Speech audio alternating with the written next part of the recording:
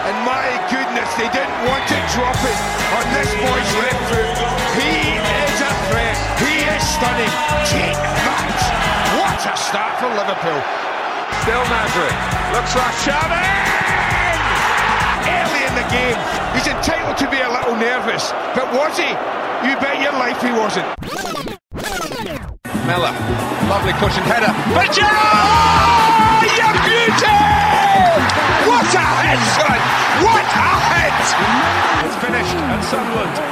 Manchester United have done all they can. That Rooney goal was enough for the 3 points. Manchester City are still alive here. And let me tip my hat to the genesis of this goal. Balotelli, Aguero!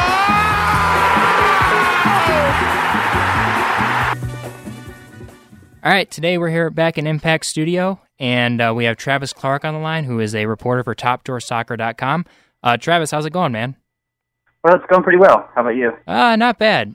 It's been all right here, the weather. The last 2 games for Michigan State have been pretty warm, which has been pretty surprising here in late November, early December. So it's been pretty interesting here, the weather-wise at least.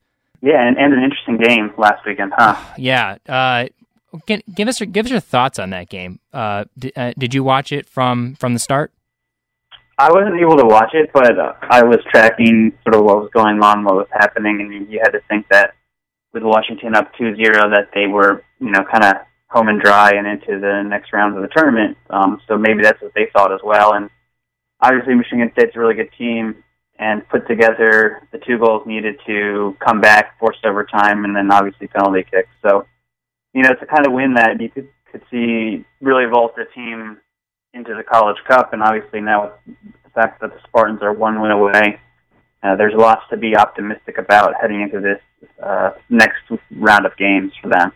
I can honestly tell you, down 2-0 with 15 minutes left, I didn't think they had it in them, but just you throw balls forward, and then it was the freshman, I believe, Garrett Jackson, that I think deflected the ball into his own goal, and then just a great ball by Carroll to Montague, and then Tim ran hard to the goal, and I was surprised he did that again after getting punched in the face by Richie, and I think he might have a broken nose after that one play he was down for a while. So, credit to Tim Kreutz for running towards the goal, and then it kind of felt like PKs was going to happen again. But wow, I think that's one of the best soccer games I've ever seen or been at. So it was amazing.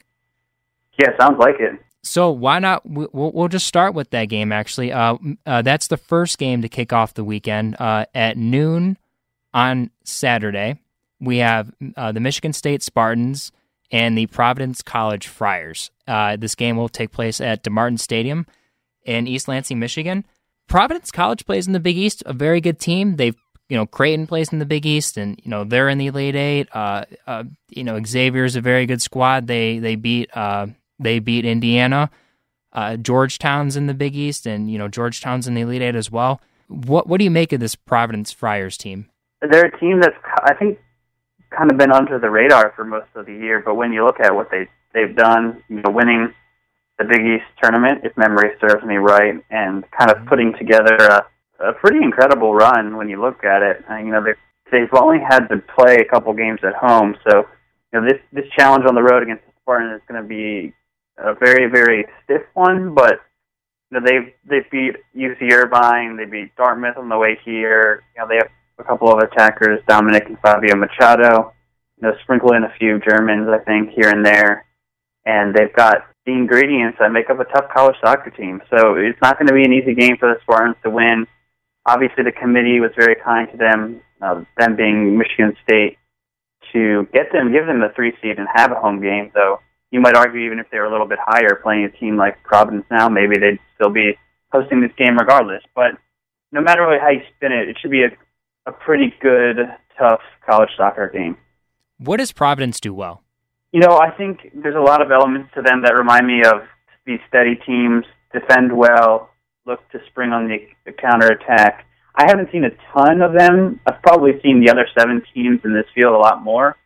But, they've picked up some big wins over the past couple of months. They beat Georgetown 2-0 at Georgetown.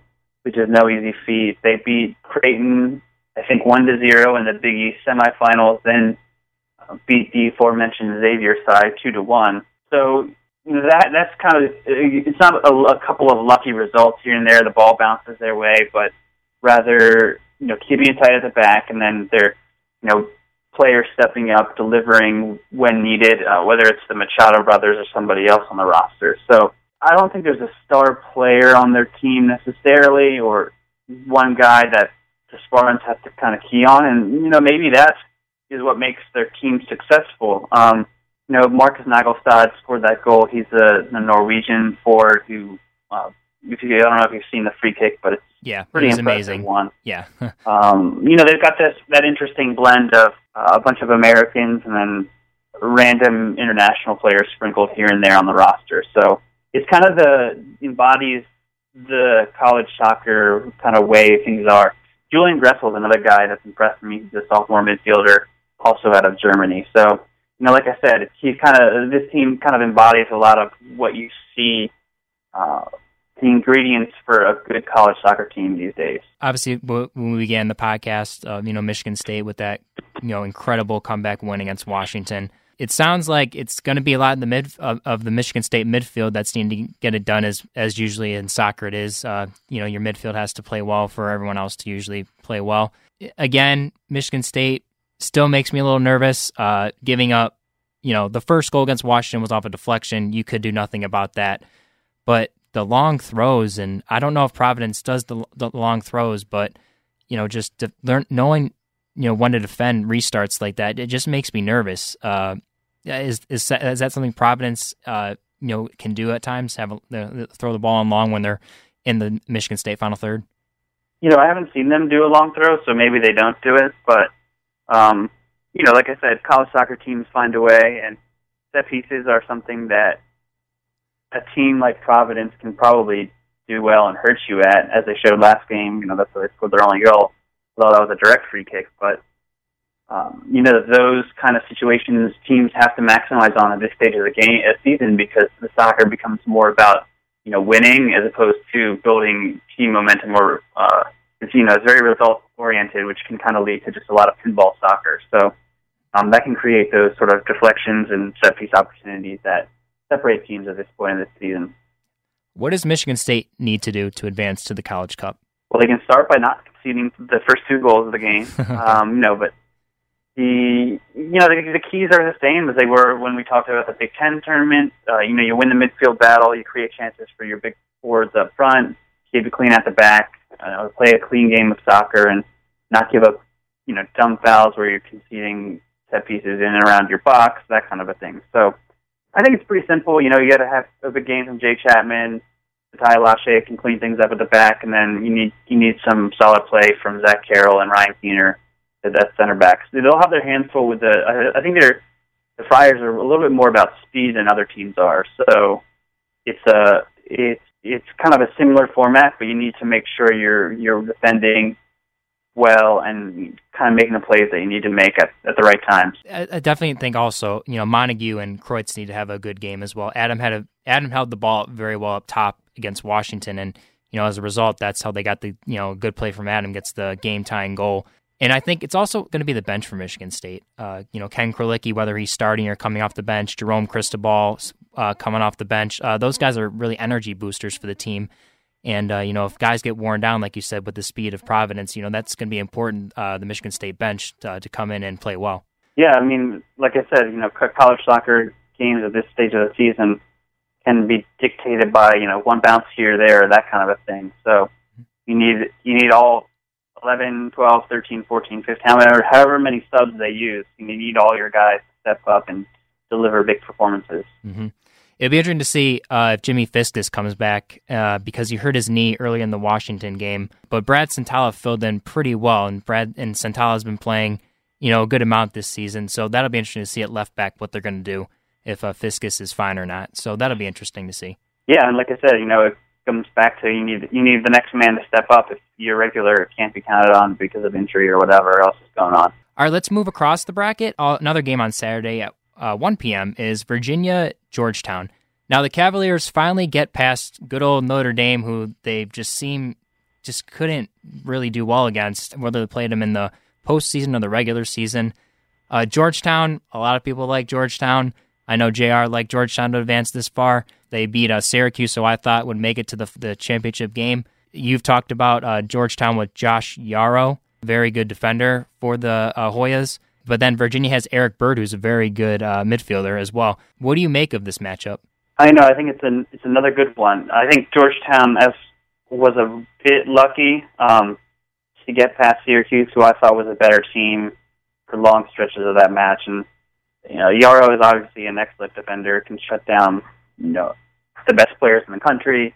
I've watched him time and time again limit players. The funny thing about Georgetown is they hadn't, before their game against Syracuse, they hadn't scored off of a corner kick, and against up against the Syracuse defense that it's one of the best in the country. Alex Bono, great goalkeeper.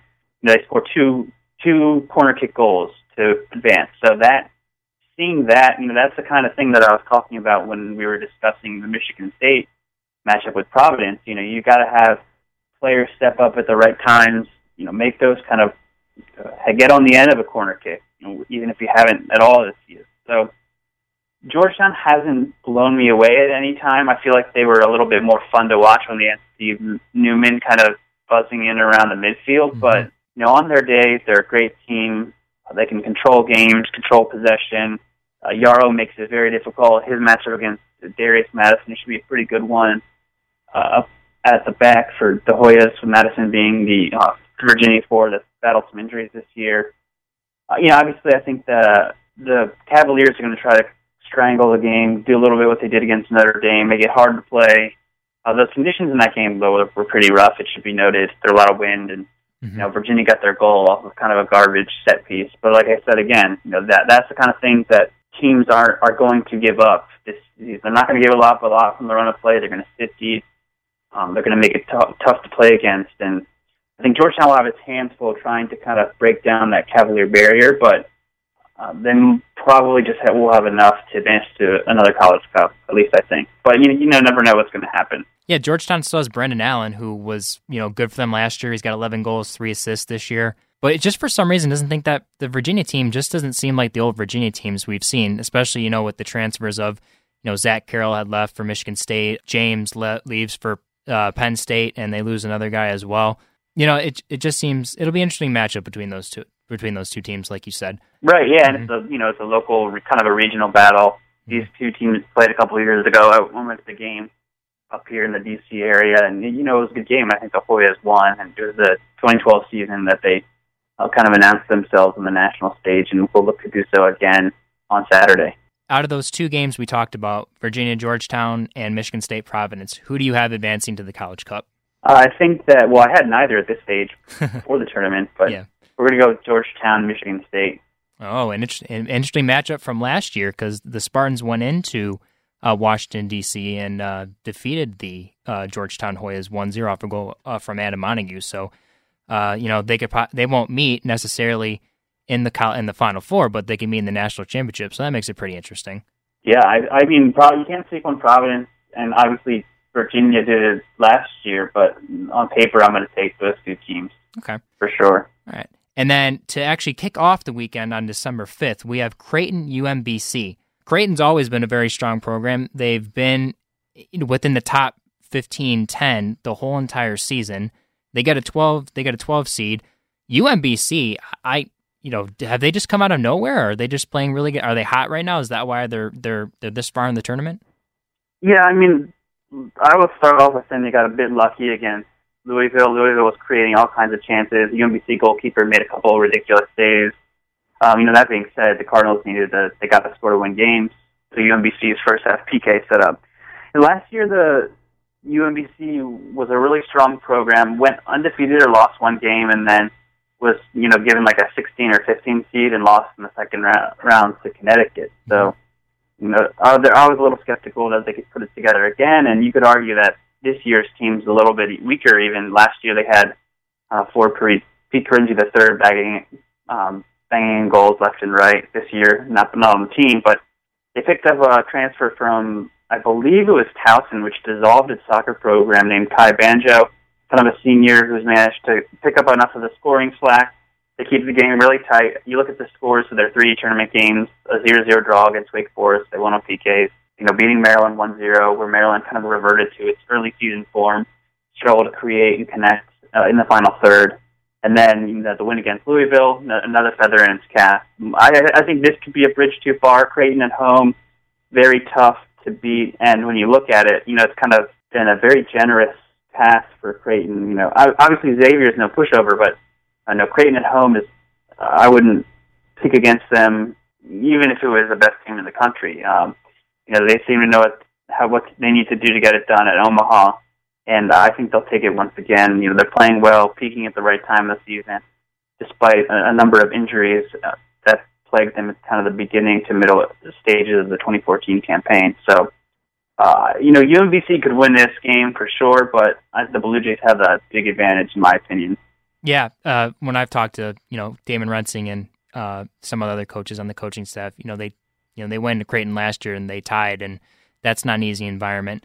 I do like Creighton in that game as well. I just think UMBC's run has to come to an end sometime, and I think Creighton at home just too good. And then we'll move to the other side of the bracket, December 6th, so Saturday. This is a night game, 8 p.m.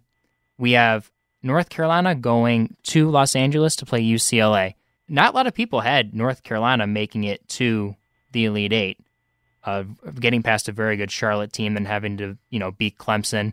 They've won, the first round game, they beat James Madison 6-0, and they played at home, and the next 2 they played on the road and won 2-1 in both games. Is UCLA just too good at home, or can North Carolina give them a challenge? Oh, this should be another close game. I think all 4 games of these will be pretty tight affairs. No one's going to run away with it. North Carolina is playing well at the right time. You look at the teams they beat. They beat 10-seeded Charlotte after that JMU game, and while some may sleep on Charlotte, they're a Conference USA team, maybe not that great. They're still a good, solid team and tough to beat. North Carolina did it. They did the same thing to ACC opponents, Clemson, who were the 7th seed in the tournament. So I think that the Tar Heels are, your classic peaking at the right time case where they have good, good talent, good pieces in Rob Lovejoy, Tyler Engel, and Andy Craven up front. A good center back partnership in Boyd Okuonu and Jonathan Campbell. Good, just a lot of senior leadership guys that have been there, done that. A number of players who are with the team during the 2011 national title run, although not a whole lot of players, obviously. Mm-hmm. Obviously, there's that side of it, but UCLA has a lot of great talent, great experience as well. Leo Stolz is the obvious candidate, and he's kind of helped carry them to this point. You get 2-1 win against San Diego, 3-2 against California, and I wouldn't say that either of those games were comfortable. The Bruins could have lost that game to San Diego if not for a pair of Earl Edwards quality saves in overtime. Why I like UCLA is this kid of Lou Dunladi. I don't know if you've seen him, but the freshman forward who battled injuries for large portions of the regular season. UCLA kind of kept him out, and now he's fit. He's getting a lot of minutes, and he's basically unstoppable a forward as I've seen college in the past few years. He is, a blend of pace, power, and technical ability, good finisher, knows to the goal, knows when to make the right runs, and set up teammates and score goals himself. And UCLA has the most talent in the 8 teams available. It's a question of putting it together, and I think they will in this case. I'm not sure about over in Cary, but at home they should be able to win this game. So, in our Final Four we have here, Michigan State, Georgetown, and then Georgetown would play Creighton, and Michigan State would play UCLA, is what we have, what we discussed. That's correct, yeah. Okay. So in this College Cup matchup, Michigan State against UCLA, can the Spartans beat the Bruins? Well, I don't know about that. I think I would have to pick the Bruins just simply based off of what I kind of mentioned before. I think that Dunladi would have too much for the Bruins center backs, and I don't think I could go with Michigan State in that hypothetical matchup. But who knows? Maybe the Tar Heels screw up my prediction. Okay. And then the Georgetown-Creighton matchup, what do you make of that one, if that does happen? I think that, the Hoyas went to Omaha for all this talk. I went up Omaha and beat Creighton when they're a little bit down it was a very close game, low scoring. I think this would be a 1-0 or maybe a 0-0 to 0-0 PK win for the Blue Jays. So I would go with a Creighton UCLA national title game. Okay. And then out of that, do you have UCLA winning? I suppose so. I picked Stanford to win at the beginning, so and Syracuse in another one. So yes. I guess I'll go with the Pac-12. Yeah, I in my bracket I filled out originally. I had Syracuse and UCLA in the final game, and I had UCLA beating Syracuse. Stick with your pick? Yeah, yes, it does. And then just from what you guys have written and from what I've seen and read, UCLA just looks like they just have a lot of talent. But as you said, can they show up and carry North Carolina? I thought the big adjustment when Michigan State played Washington, the different time, the time zone. Really gets to you, especially it takes your body a while to adjust to the to the time difference. Can UCLA, who's gonna obviously always played in warm weather, can they adjust to the cold weather as well as the time zone difference? I think that'll be the biggest factor against the Bruins if they do make it to carry North Carolina. Yeah, they've always had so much talent, so they have probably the most talented players. Yeah, they have some injuries that they have dealt with, but I think that they've got the roster to do it. It's just a question of whether they can execute on the day, because obviously North Carolina has the ability to go on the road and shut them down. So I think when you're looking at all four games, a lot of similar storylines. Whoever scores that first goal a little bit more likely to win, with things just so tight. Set pieces are critical at this stage of the season as teams decide to be a little more stingy in their approach, and doesn't always lead to the prettiest of soccer. But I think that you're going to see a lot of similar games of these four, in my opinion. Well, that was Travis Clark from TopDrawerSoccer.com, reporter. That was us discussing the Elite Eight and our predictions for the Final Four and the championship game. Travis, thanks for calling in and taking time out of your day. No problem. Thanks for having me on. Have a good one. Thanks, you too, Travis.